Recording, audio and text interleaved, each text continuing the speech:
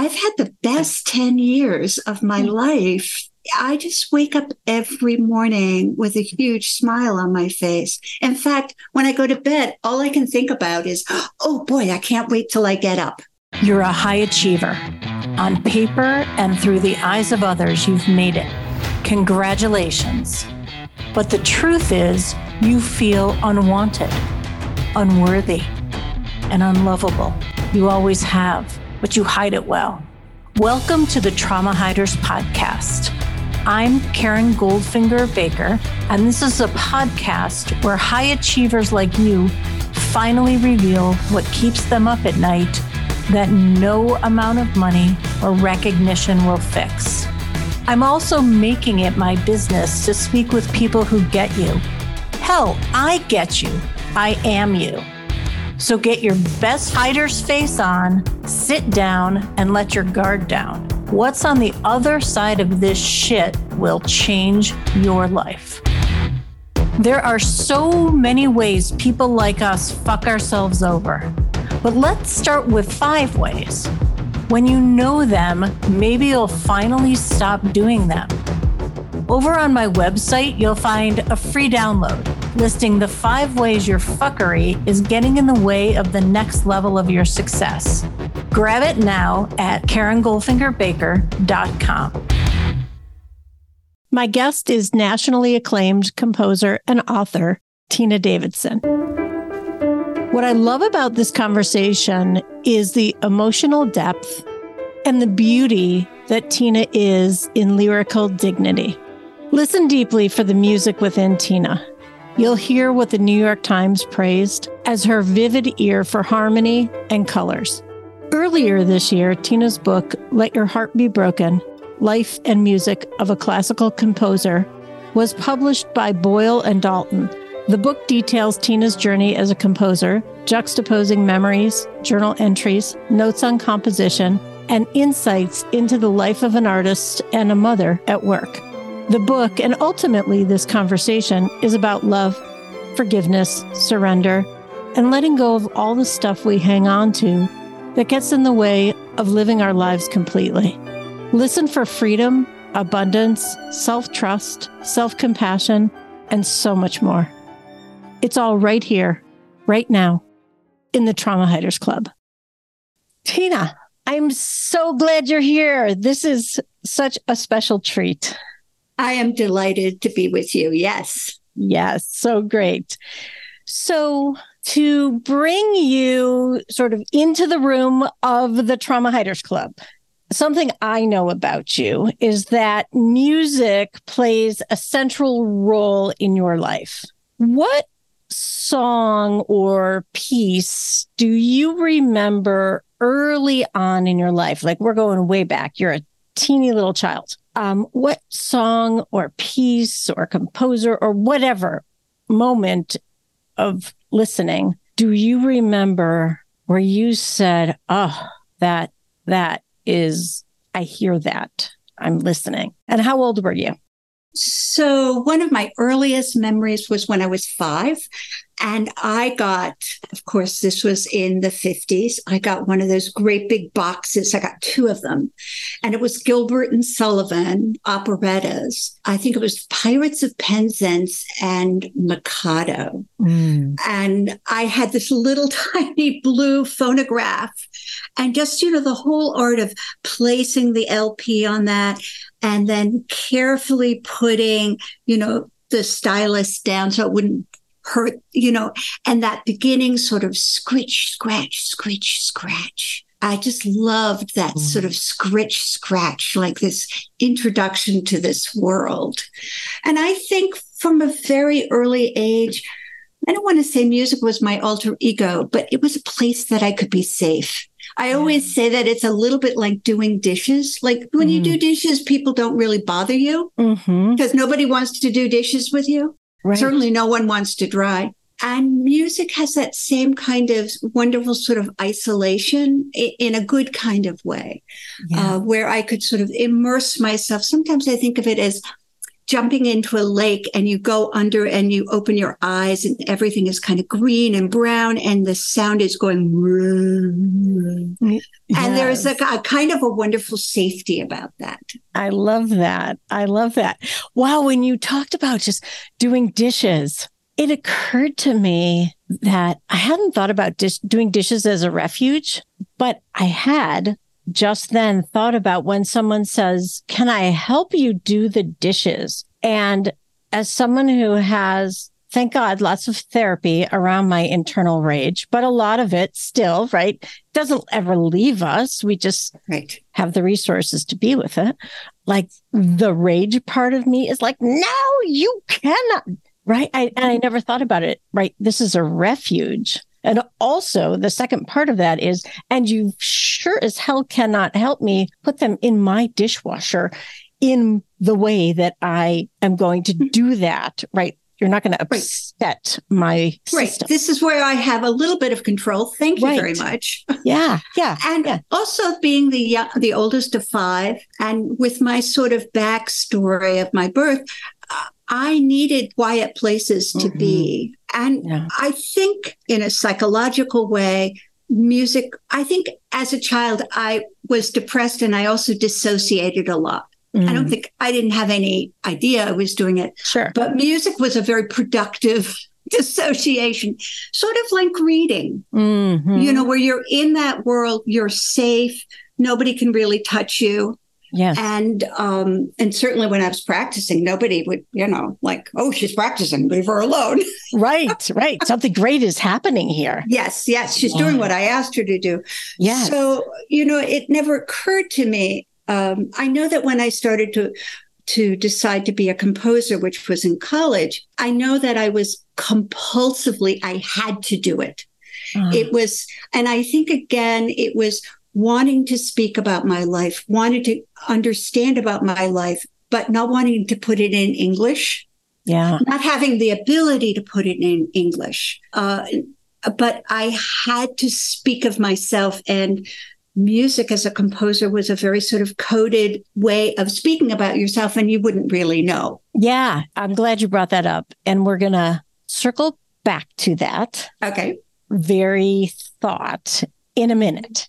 Or maybe it'll be a few minutes. Before we do that, I want you to tell us, so we can get a greater sense of you, to tell us about the musical score of your family in the home, let's say. Was it fast paced? Was it melodic or moving or building intrigue, or like, I don't know if this is a word, dysphonic, or maybe I made that word up, where it's just like cacophony. You mean, are you thinking closely of dysfunctional?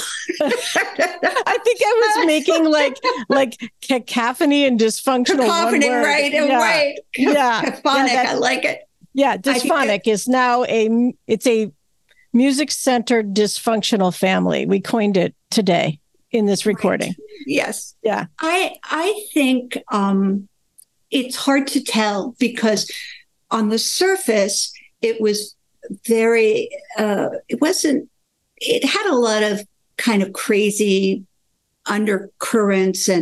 But my mother was a professor and a teacher, and she loved to travel. She loved to take us to museums and to music. And so I think that life wasn't very orderly and quiet with the oldest of five children, and that my mother wasn't around very much. And my grandmother was sort of taking care of us, but not very well. And so we sort of took care of ourselves really badly. And as an older kid, I was always the one tasked with that. I was 7 years older than the next. I think the hard part is when I look back at it now, I know that there was so many secrets at that point that it functioned as well as it did is kind of a miracle. Yeah. So I think it was chaotic, but in a kind of, like sort of bouncing around, doing a lot of stuff. And when you look back at it, you see that a lot of the kids were not really being listened to or taken care of, or it also wasn't the language in the 60s to really talk to your kids or try to understand them. It was much more surface oriented. Yes. Yeah.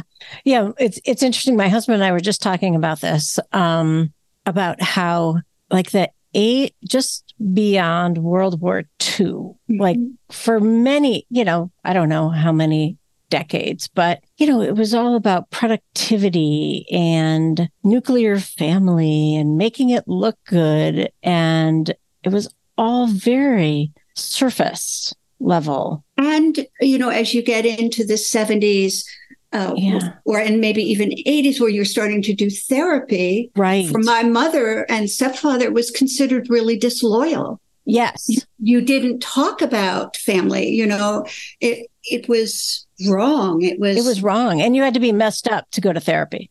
Right. And yes. Yeah. Today, I mean, if you don't go, right. Honestly, with my kids, my kids are late 20s, now 30. Everybody talks about their therapist. And it's like my kitten. Yeah. Well, and it makes sense because it's really about learning new skills, how to work your life, how to be in your life.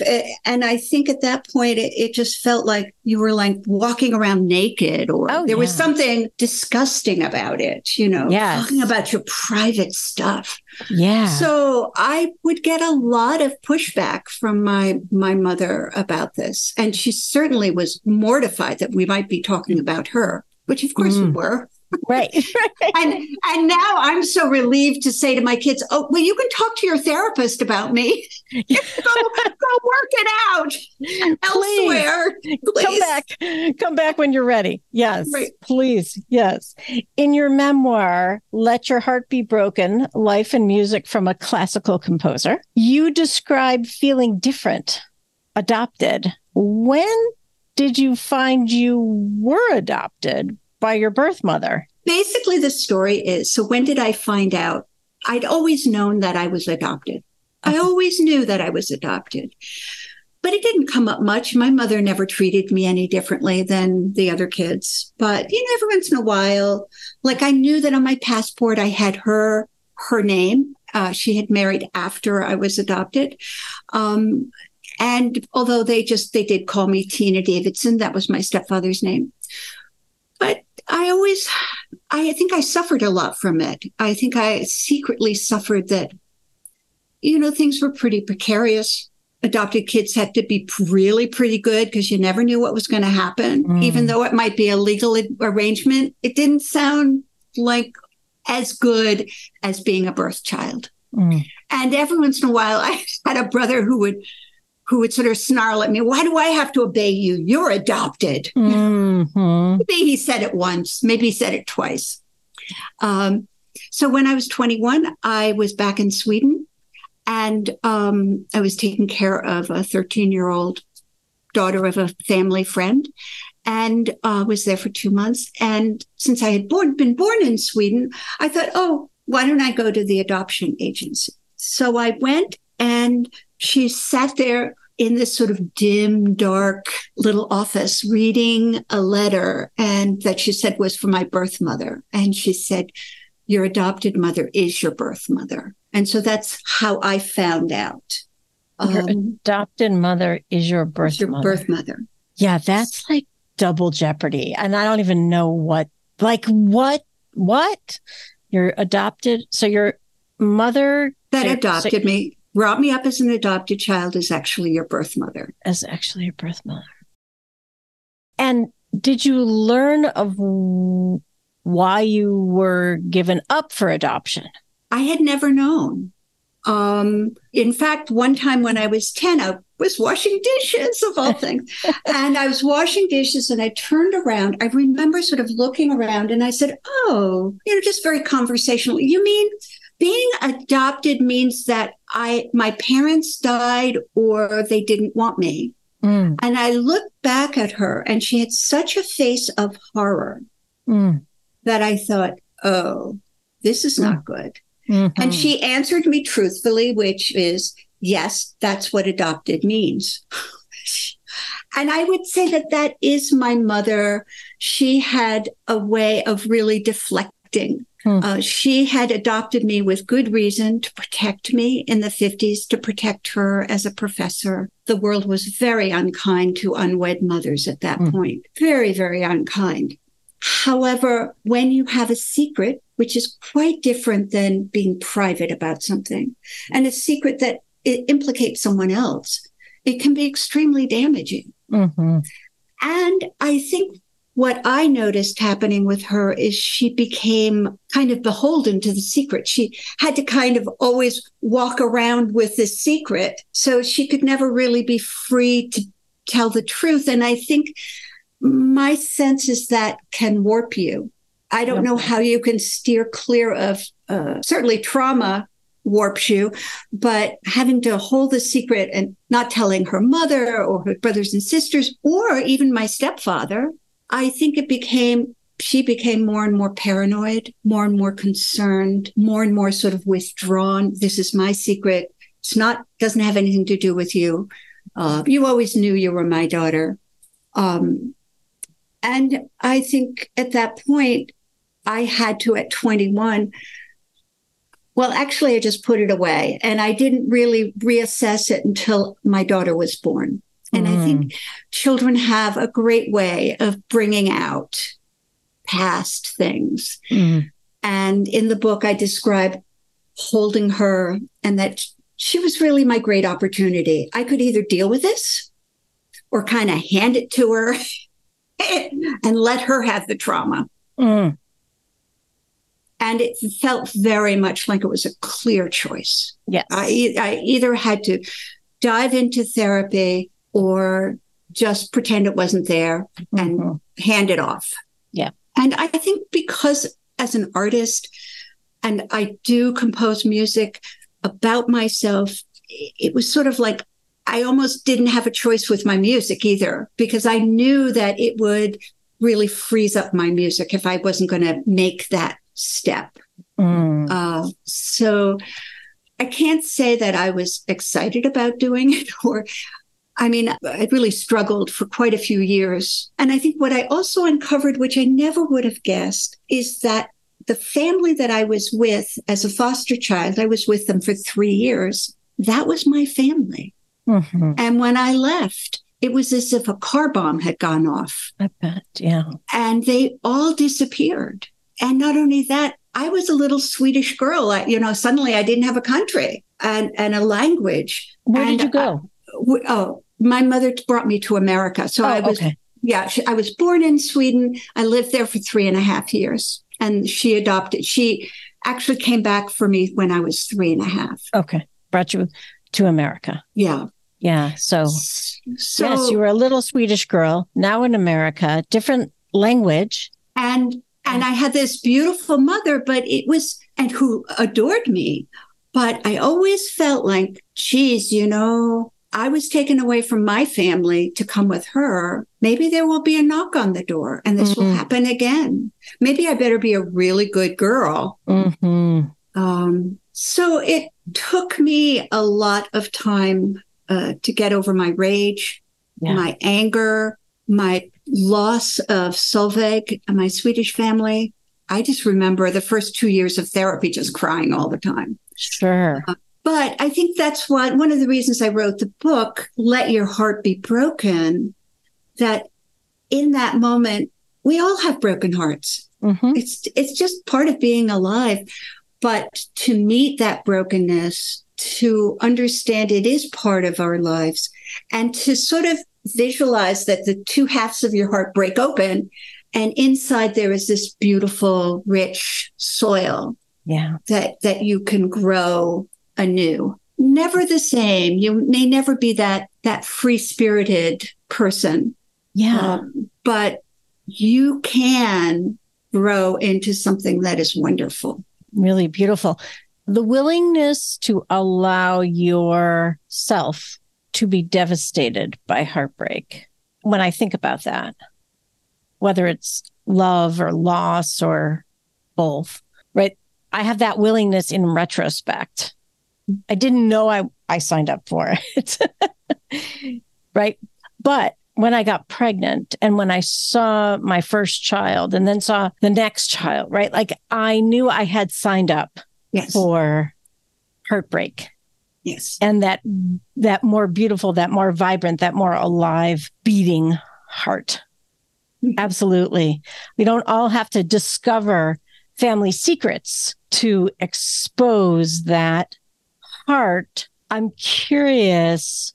Well, like when I think about writing, and you'd also brought this up. When I think about writing, and I'm working on writing now. I've been working on my writing for almost a year now. I think about writing as like a cathartic way to almost make sense of what can't be made sense of in a way that is safe, without judgment, and whatever shows up, shows up.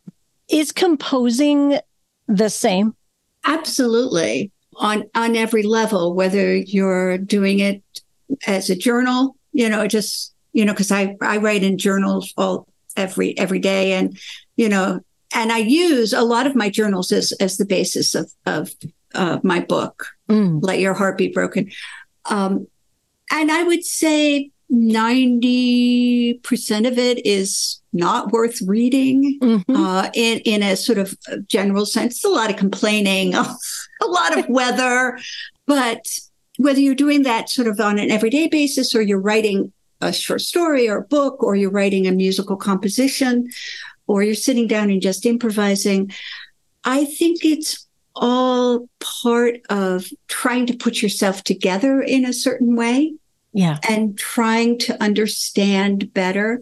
I'm always amazed that a lot of times when I'm composing a piece, I generally hold some idea or thought in my head as I'm composing. So in this book, I talk a lot about my compositions, but at one point I was towards the end of the book, when I was sort of in recovery, as it were, I was thinking of a connection with the larger person.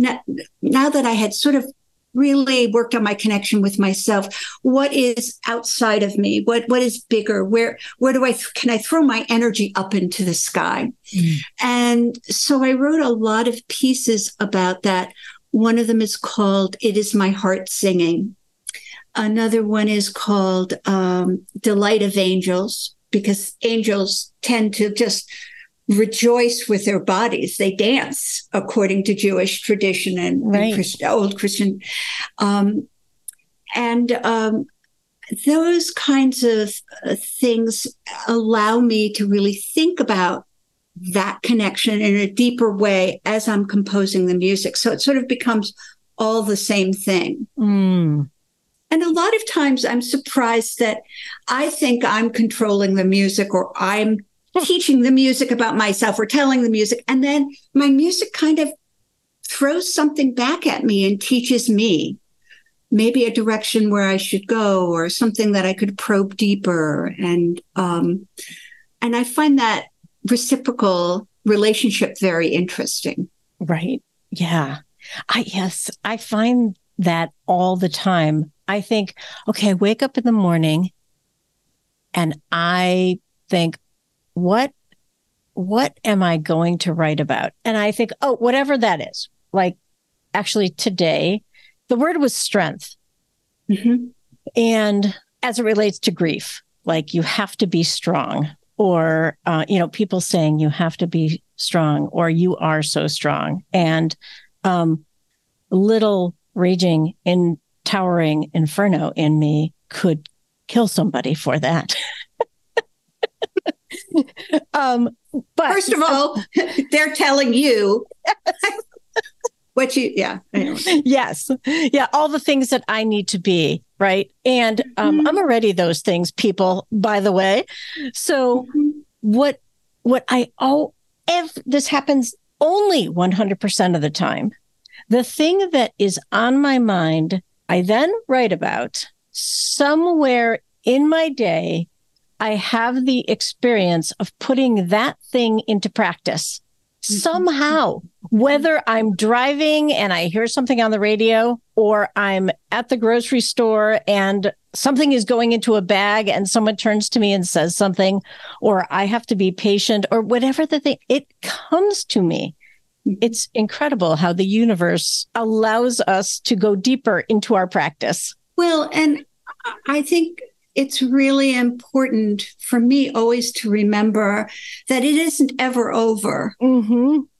And right now I have some fracture between friends, and I'm feeling kind of heartbroken about it. And I think, wait a minute, I did this 100 times. Why am I doing it now? Well, it changes clothing and gets back in line. Yes.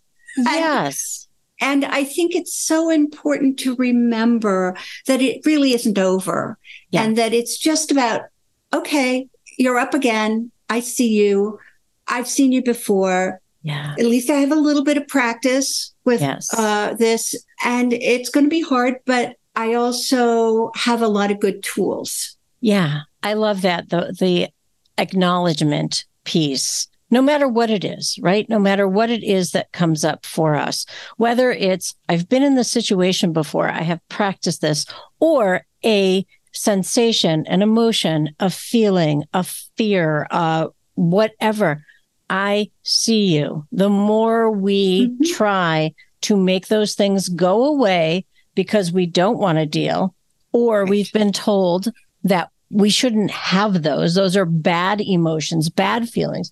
The more we try to make those go away, the more they will bite us in the ass, people.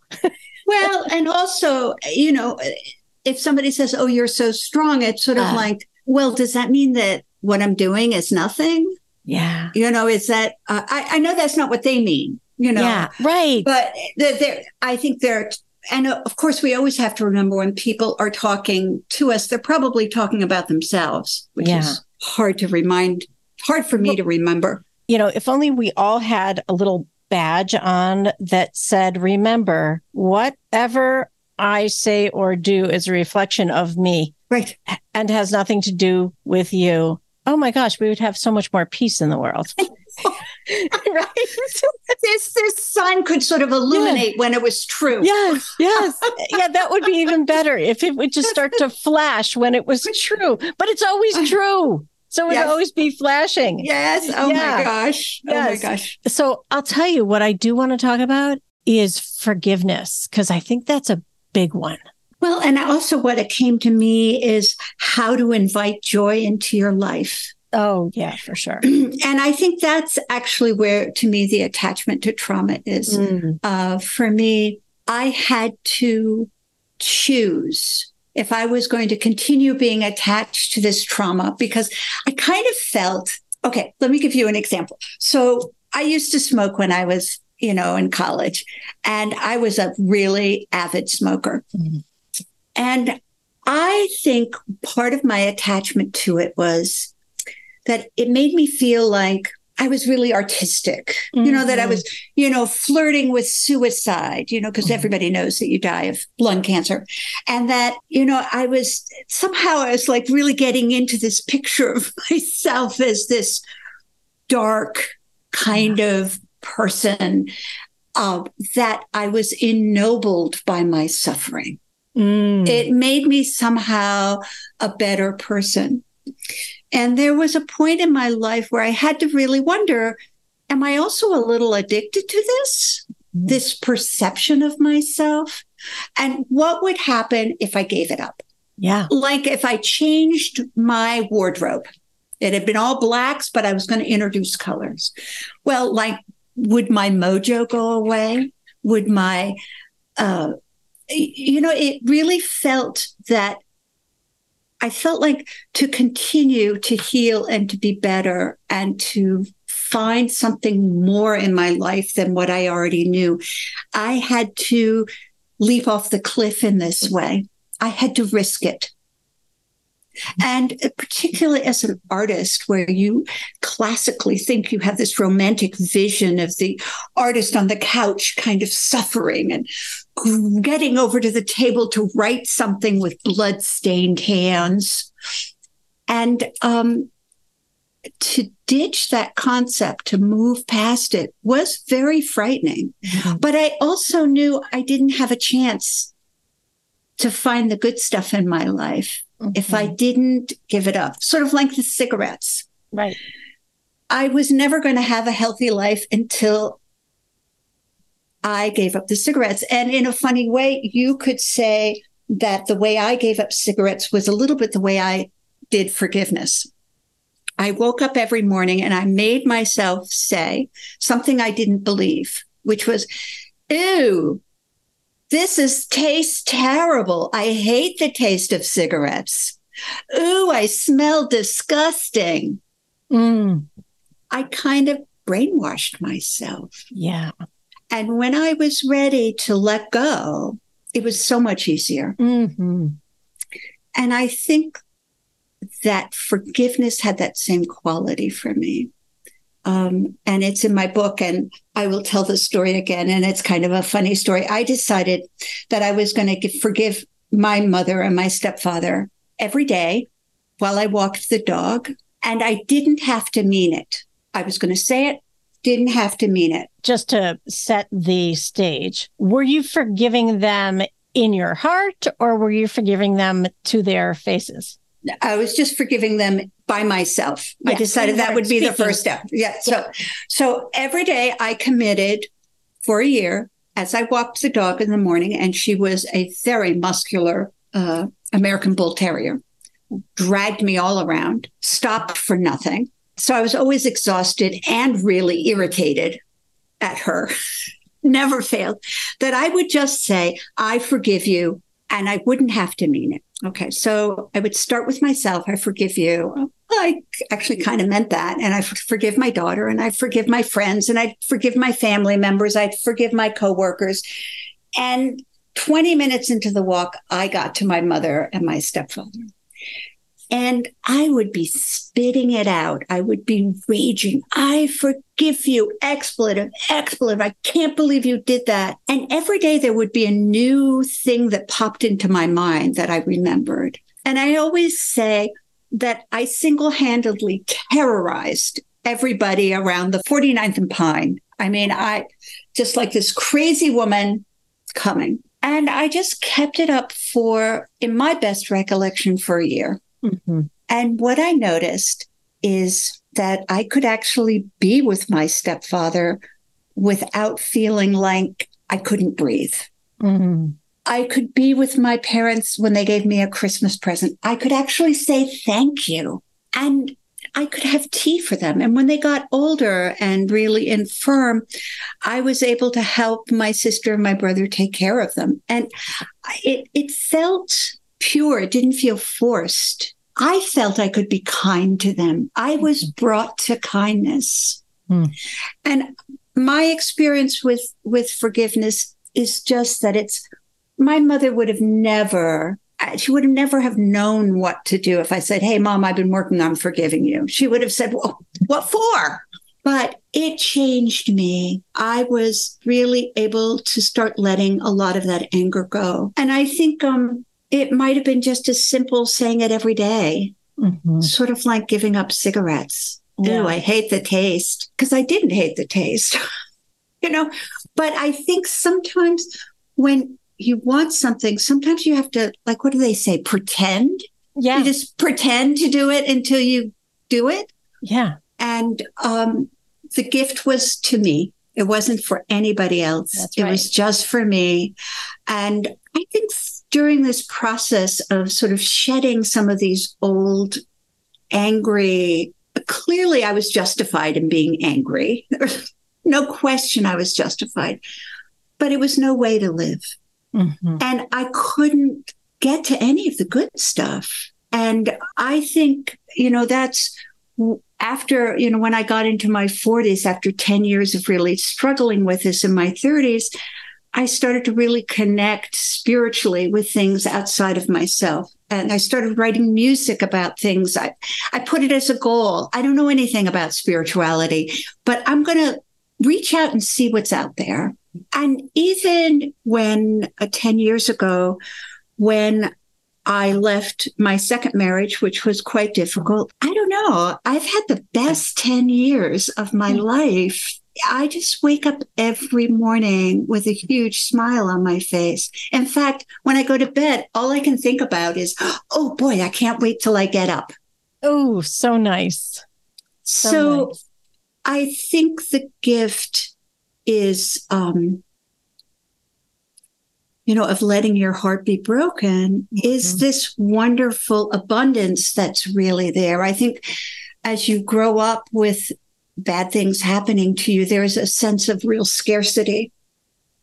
And unless I am willing to really reach out for it, the abundance, it's not really going to be there. I mean, it is there, but I can't figure out where it is. And I do believe in kind of a leap of faith that you sometimes just have to leap at it and just trust that it's there. In fact, my book at one point was going to be called Grief's Grace, that there is a grace to grieving. There is something that you get. It's not a fruitless endeavor.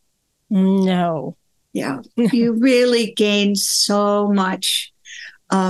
Yes, your past is always there. Yes, when you think about it or connect with it deeply, it may cause you pain or it may jump out at you at some point. But, I've just had so much more of a sense that I'm the one who's driving the car. And that is really very exciting and energizing. Yeah.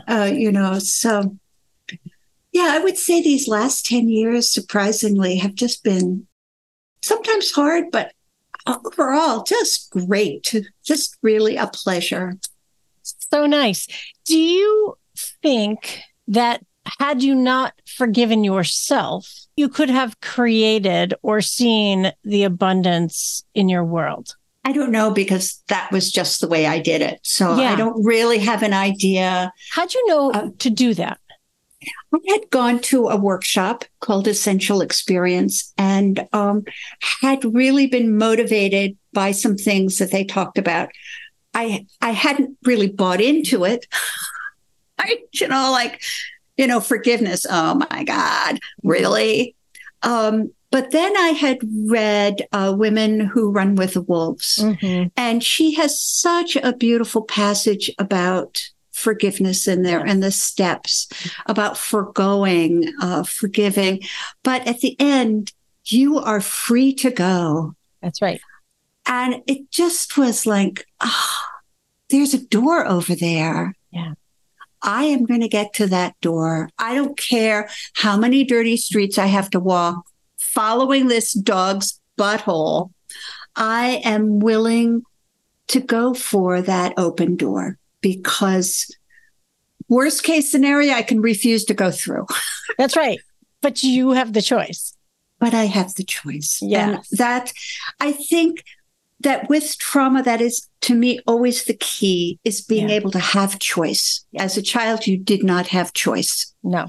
But as we create ourselves again, as we research and delve into the hard parts of our lives, it is an act of creation.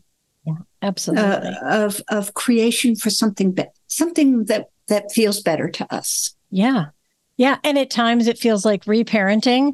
And at times it feels like creating a different narrative for childhood. And at times it feels like another dimension. And at times it feels like surrender. And at times it feels like being a warrior. So it's like all of those things. Yes. Yeah. I bring up forgiveness a lot. I bring up forgiveness a lot with my clients, and I go to quote things, and I don't know, maybe this is my aging brain, maybe this is my trauma brain. I can never remember the quotes about forgiveness, but there is something about forgiving somebody is some sort of holy act. I don't believe it, and I don't buy it, and it's not necessary, and I want to fucking scream. So if someone is listening to this show for the first time, because if not, you may have heard this before, that forgiving an abuser is not necessary. It is not important. Forgiving yourself, who you were, what happened to you, the judgment you have around what happened, I think that is the ultimate act of freedom. Mm-hmm. I don't have to forgive my father's father for being a disgusting human. Mm. I don't have to. He has nothing to do with me today. I can't forgive him. He's dead. Also, he doesn't hold any power or any space other than the energy I have around him being a disgusting human. And that is, I suppose that is some power. But yeah, I'm not called to forgive him. I don't think it's necessary in my quote unquote healing or growth or progression or anything else. And I think it's very important to separate forgiveness and forgetting. So you might forgive somebody, but you're certainly not going to send one of your children over there to be put them in harm's way. Right? You have not forgotten. You are going to. It is always an act of self-protection. Yeah. You are, so that forgiveness has nothing to do with sort of like having to be with them or tolerate them. Yeah. I mean, with my parents, I kind of wanted to be at least tolerant. Same with mine. Yeah. Yeah. Right. My parents were not my abusers. My parents were people who acknowledged in a way that sort of created other traumas in my world. But, the story that I tell about my parents is they did the best they could. Mm-hmm. Mm-hmm. Yeah. Not the same story I tell about my father's father, that he made a choice. Right. He made a messed up choice. I don't have to forgive him. Right. So I write in my book, forgiveness is a softening. The rigid rage of my hurt, the little girl stuck between my mother and a man who scarcely knew how to love, began to give away. The anguish of being unnamed and uncalled softened and started to slide off me. Like the earth after a long winter freeze, I became moist and quiet. The shift was small, the breeze slight, a faint trace of warmth in the air, long awaited. So, and forgiveness does not restore love, nor did it create the kind of love I had wished for. Right. Had we together the sweet affection of a lifelong bond, but it brought me to kindness. Mm-hmm. Yeah. So I think also, I think there is sometimes a fantasy that if you forgive, everything will be better. Right. The slate will have been wiped clean. And that's not been a reality for me. But at least I felt less frozen. I felt less enraged. For a long time, I felt like the rage controlled me. Mm-hmm. And that I was willing to do whatever it took. Yeah. So that I wasn't under that, kind of like somebody, I was a puppet. Mm-hmm. And I was, forced to do these things that intellectually I didn't want to, but emotionally I was doing. Right. Yeah. So I don't know much about it. I know my experience. It's never done. Something will come up, and I also write in the beginning of it, oh boy, I do love Women Who Runs with Wolves. She just was such an amazing writer. But I think that I quote Jesus because Peter asked Jesus, Lord, how many times shall I forgive my brother when he sins against me? Up to 7 times? Mm-hmm. Jesus answered, smiling, I'm sure.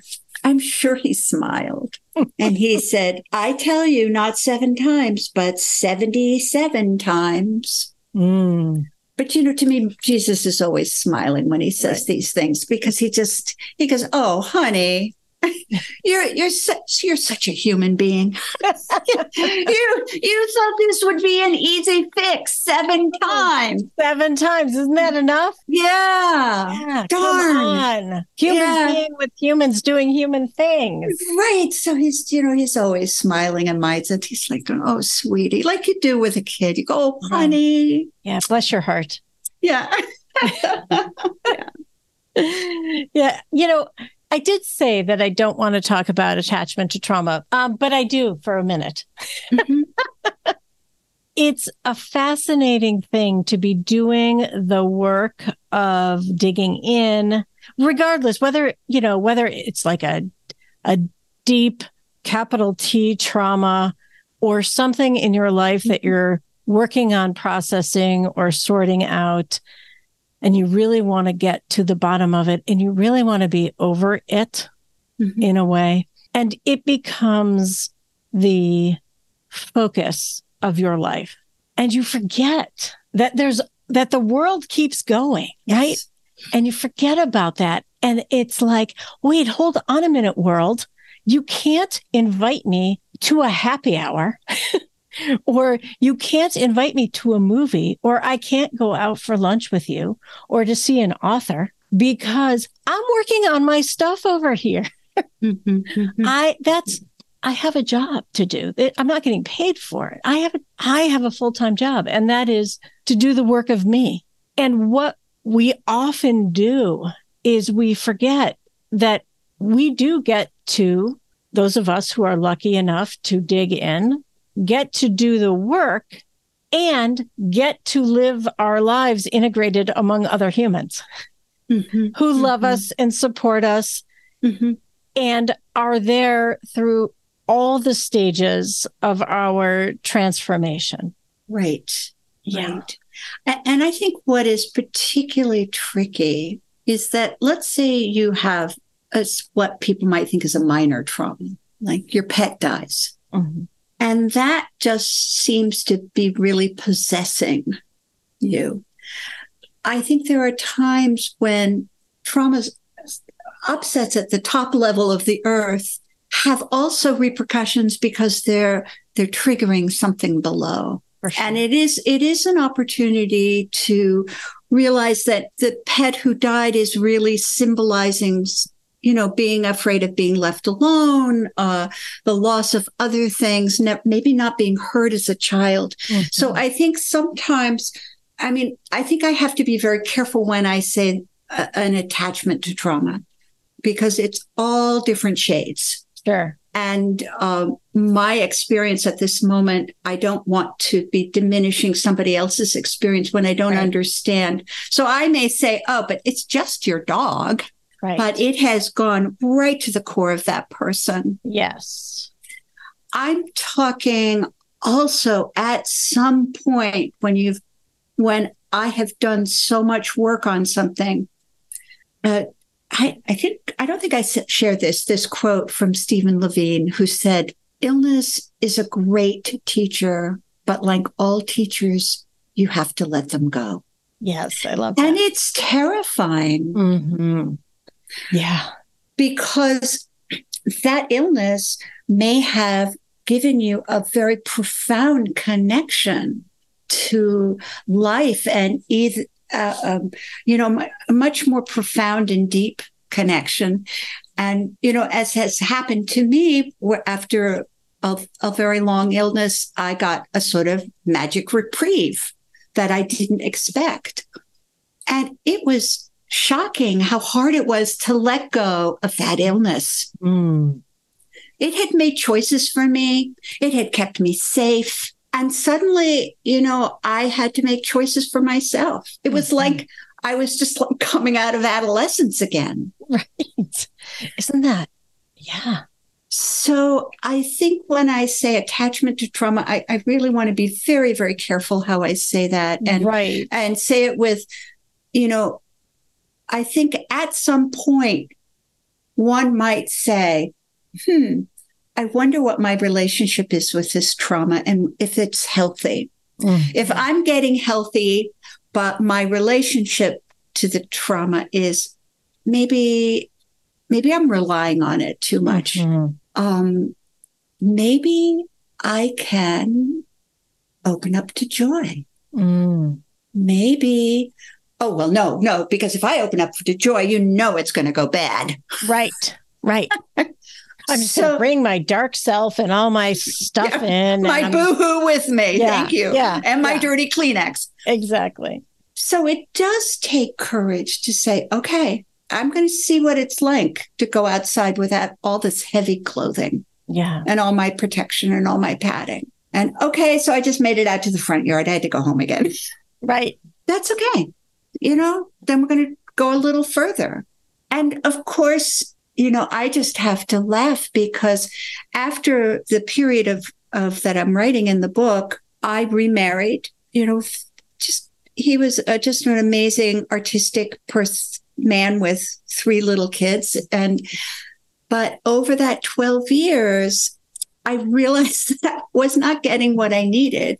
And I had to save myself. And even though I had thought I had figured my life out, here I had walked straight into another difficult situation. Mm-hmm. Yeah.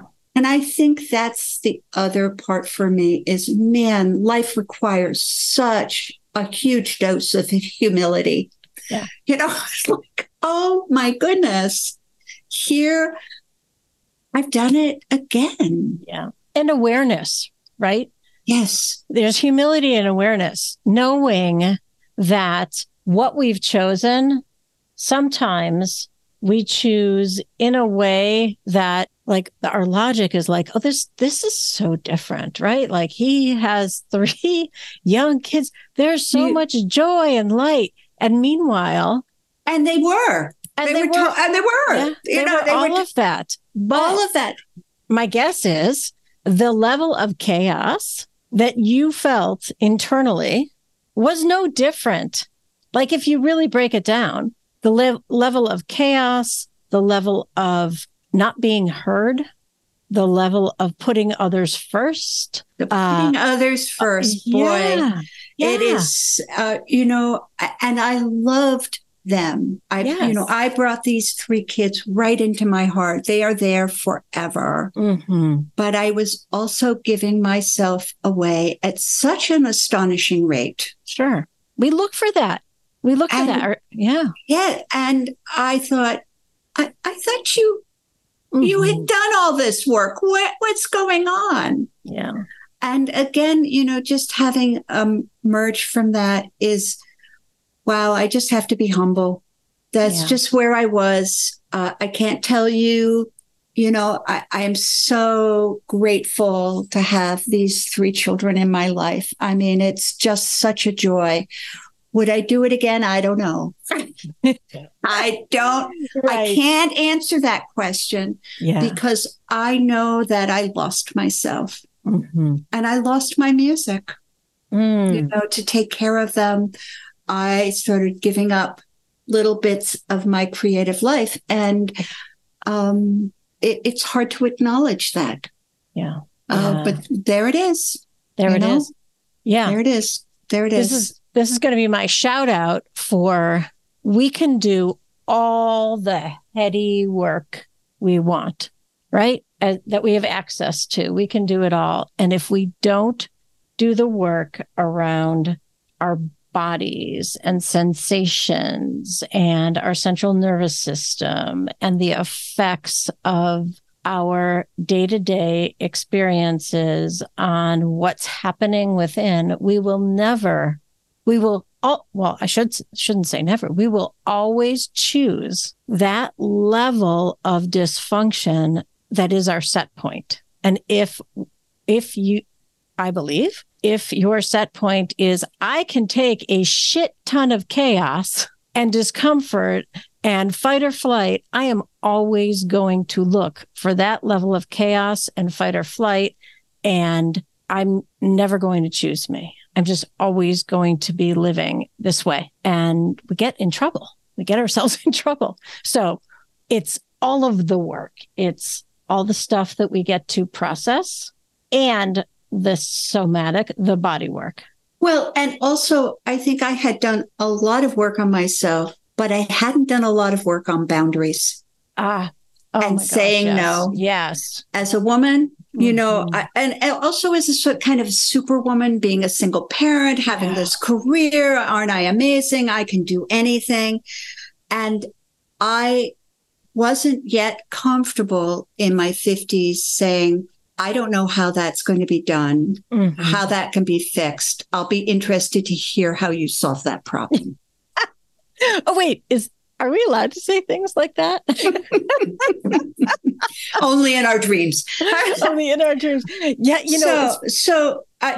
that was the thing I had not developed. Mm-hmm. And so now at this wonderful house that I've been here almost 7 years now, I tell all my kids that I have an invisible fence that is buried underneath the property, and it's a drama fence.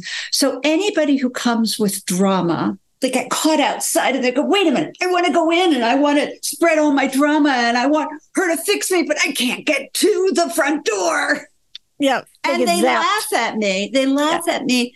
But I think it's, I think what we do for our kids is we show them how we are living our lives as a possibility for them.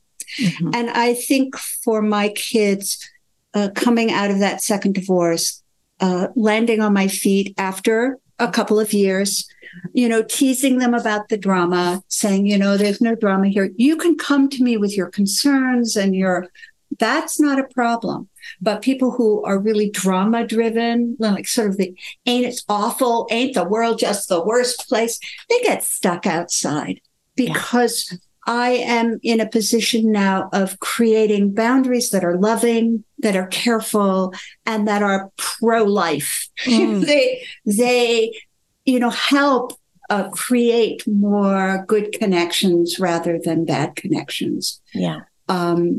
And I think that's certainly been my learning of the last 10 years. Yeah. I love that. That's really beautiful. I loved getting to know you. Oh, thank you so much. Yeah. This has been such a wonderful conversation. Yeah, it really has. Your perspective, your creativity, the way you see the world is, for me, joyful, forgiving, beautiful boundary making, and grown up. It is nice, finally. Right? Look at us. Working on it still, though. There are times when I'm not as grown up as I'd like to be. I understand that.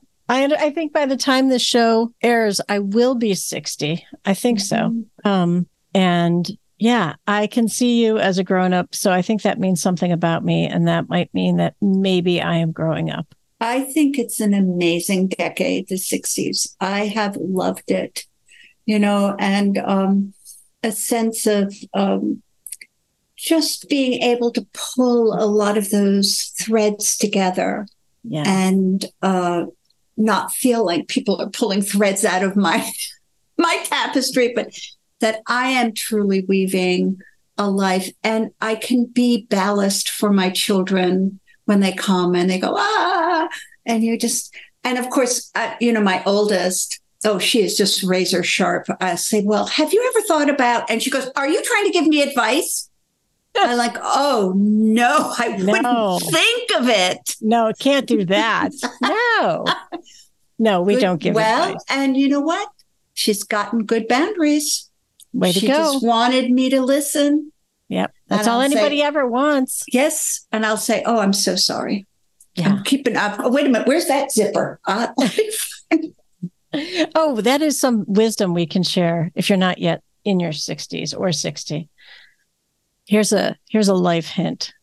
Mm-hmm. All anybody ever wants is for you to listen. They don't want you to figure it out. They don't want you to give advice. They just want you to listen. Right. And it's truly what people want. They want sovereignty, which means I decide in my life. I control my life. Yes. And that willingness to listen and not feel like you have to do something because it's kind of made you anxious. Yes. To sit with your own anxiety and let them have their say in things. Boy, it's hard work. I struggle at it sometimes. Sometimes I'm pretty good, but there are other times when I'm, I have a friend who always says, get your sticky fingers off their steering wheel. I love that. That's great. And you can see my long fingers trying to approach their steering wheel. Oh, that's good. So tell me, what has been most helpful for you being in the Trauma Hiders Club? I think, certainly being able to share my story being able to articulate how it's become so intertwined with my music and how that has been also part of my journey. I find it so interesting to have written this book and thought so carefully about it, but then to speak about it and understand deeper levels. Yeah. And to be surprised. I love it when readers reach out to me and surprise me like, oh, it's like a thriller. I couldn't put it down. I'm like going, really?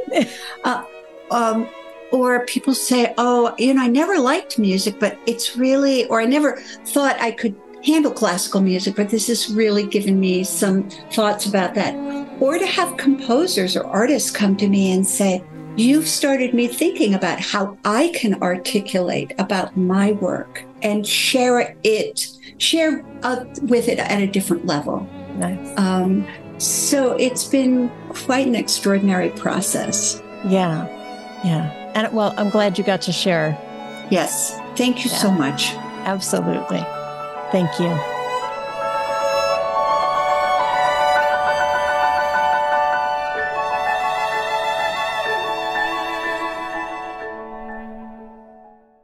You've been listening to the Trauma Hiders Club podcast. For more episodes, head over to my website where you'll find links to resources mentioned and all the ways you can listen on your favorite podcast platform. And if you're ready to fight, discover the rules of Trauma Club. Head over to KarenGoldfingerBaker.com.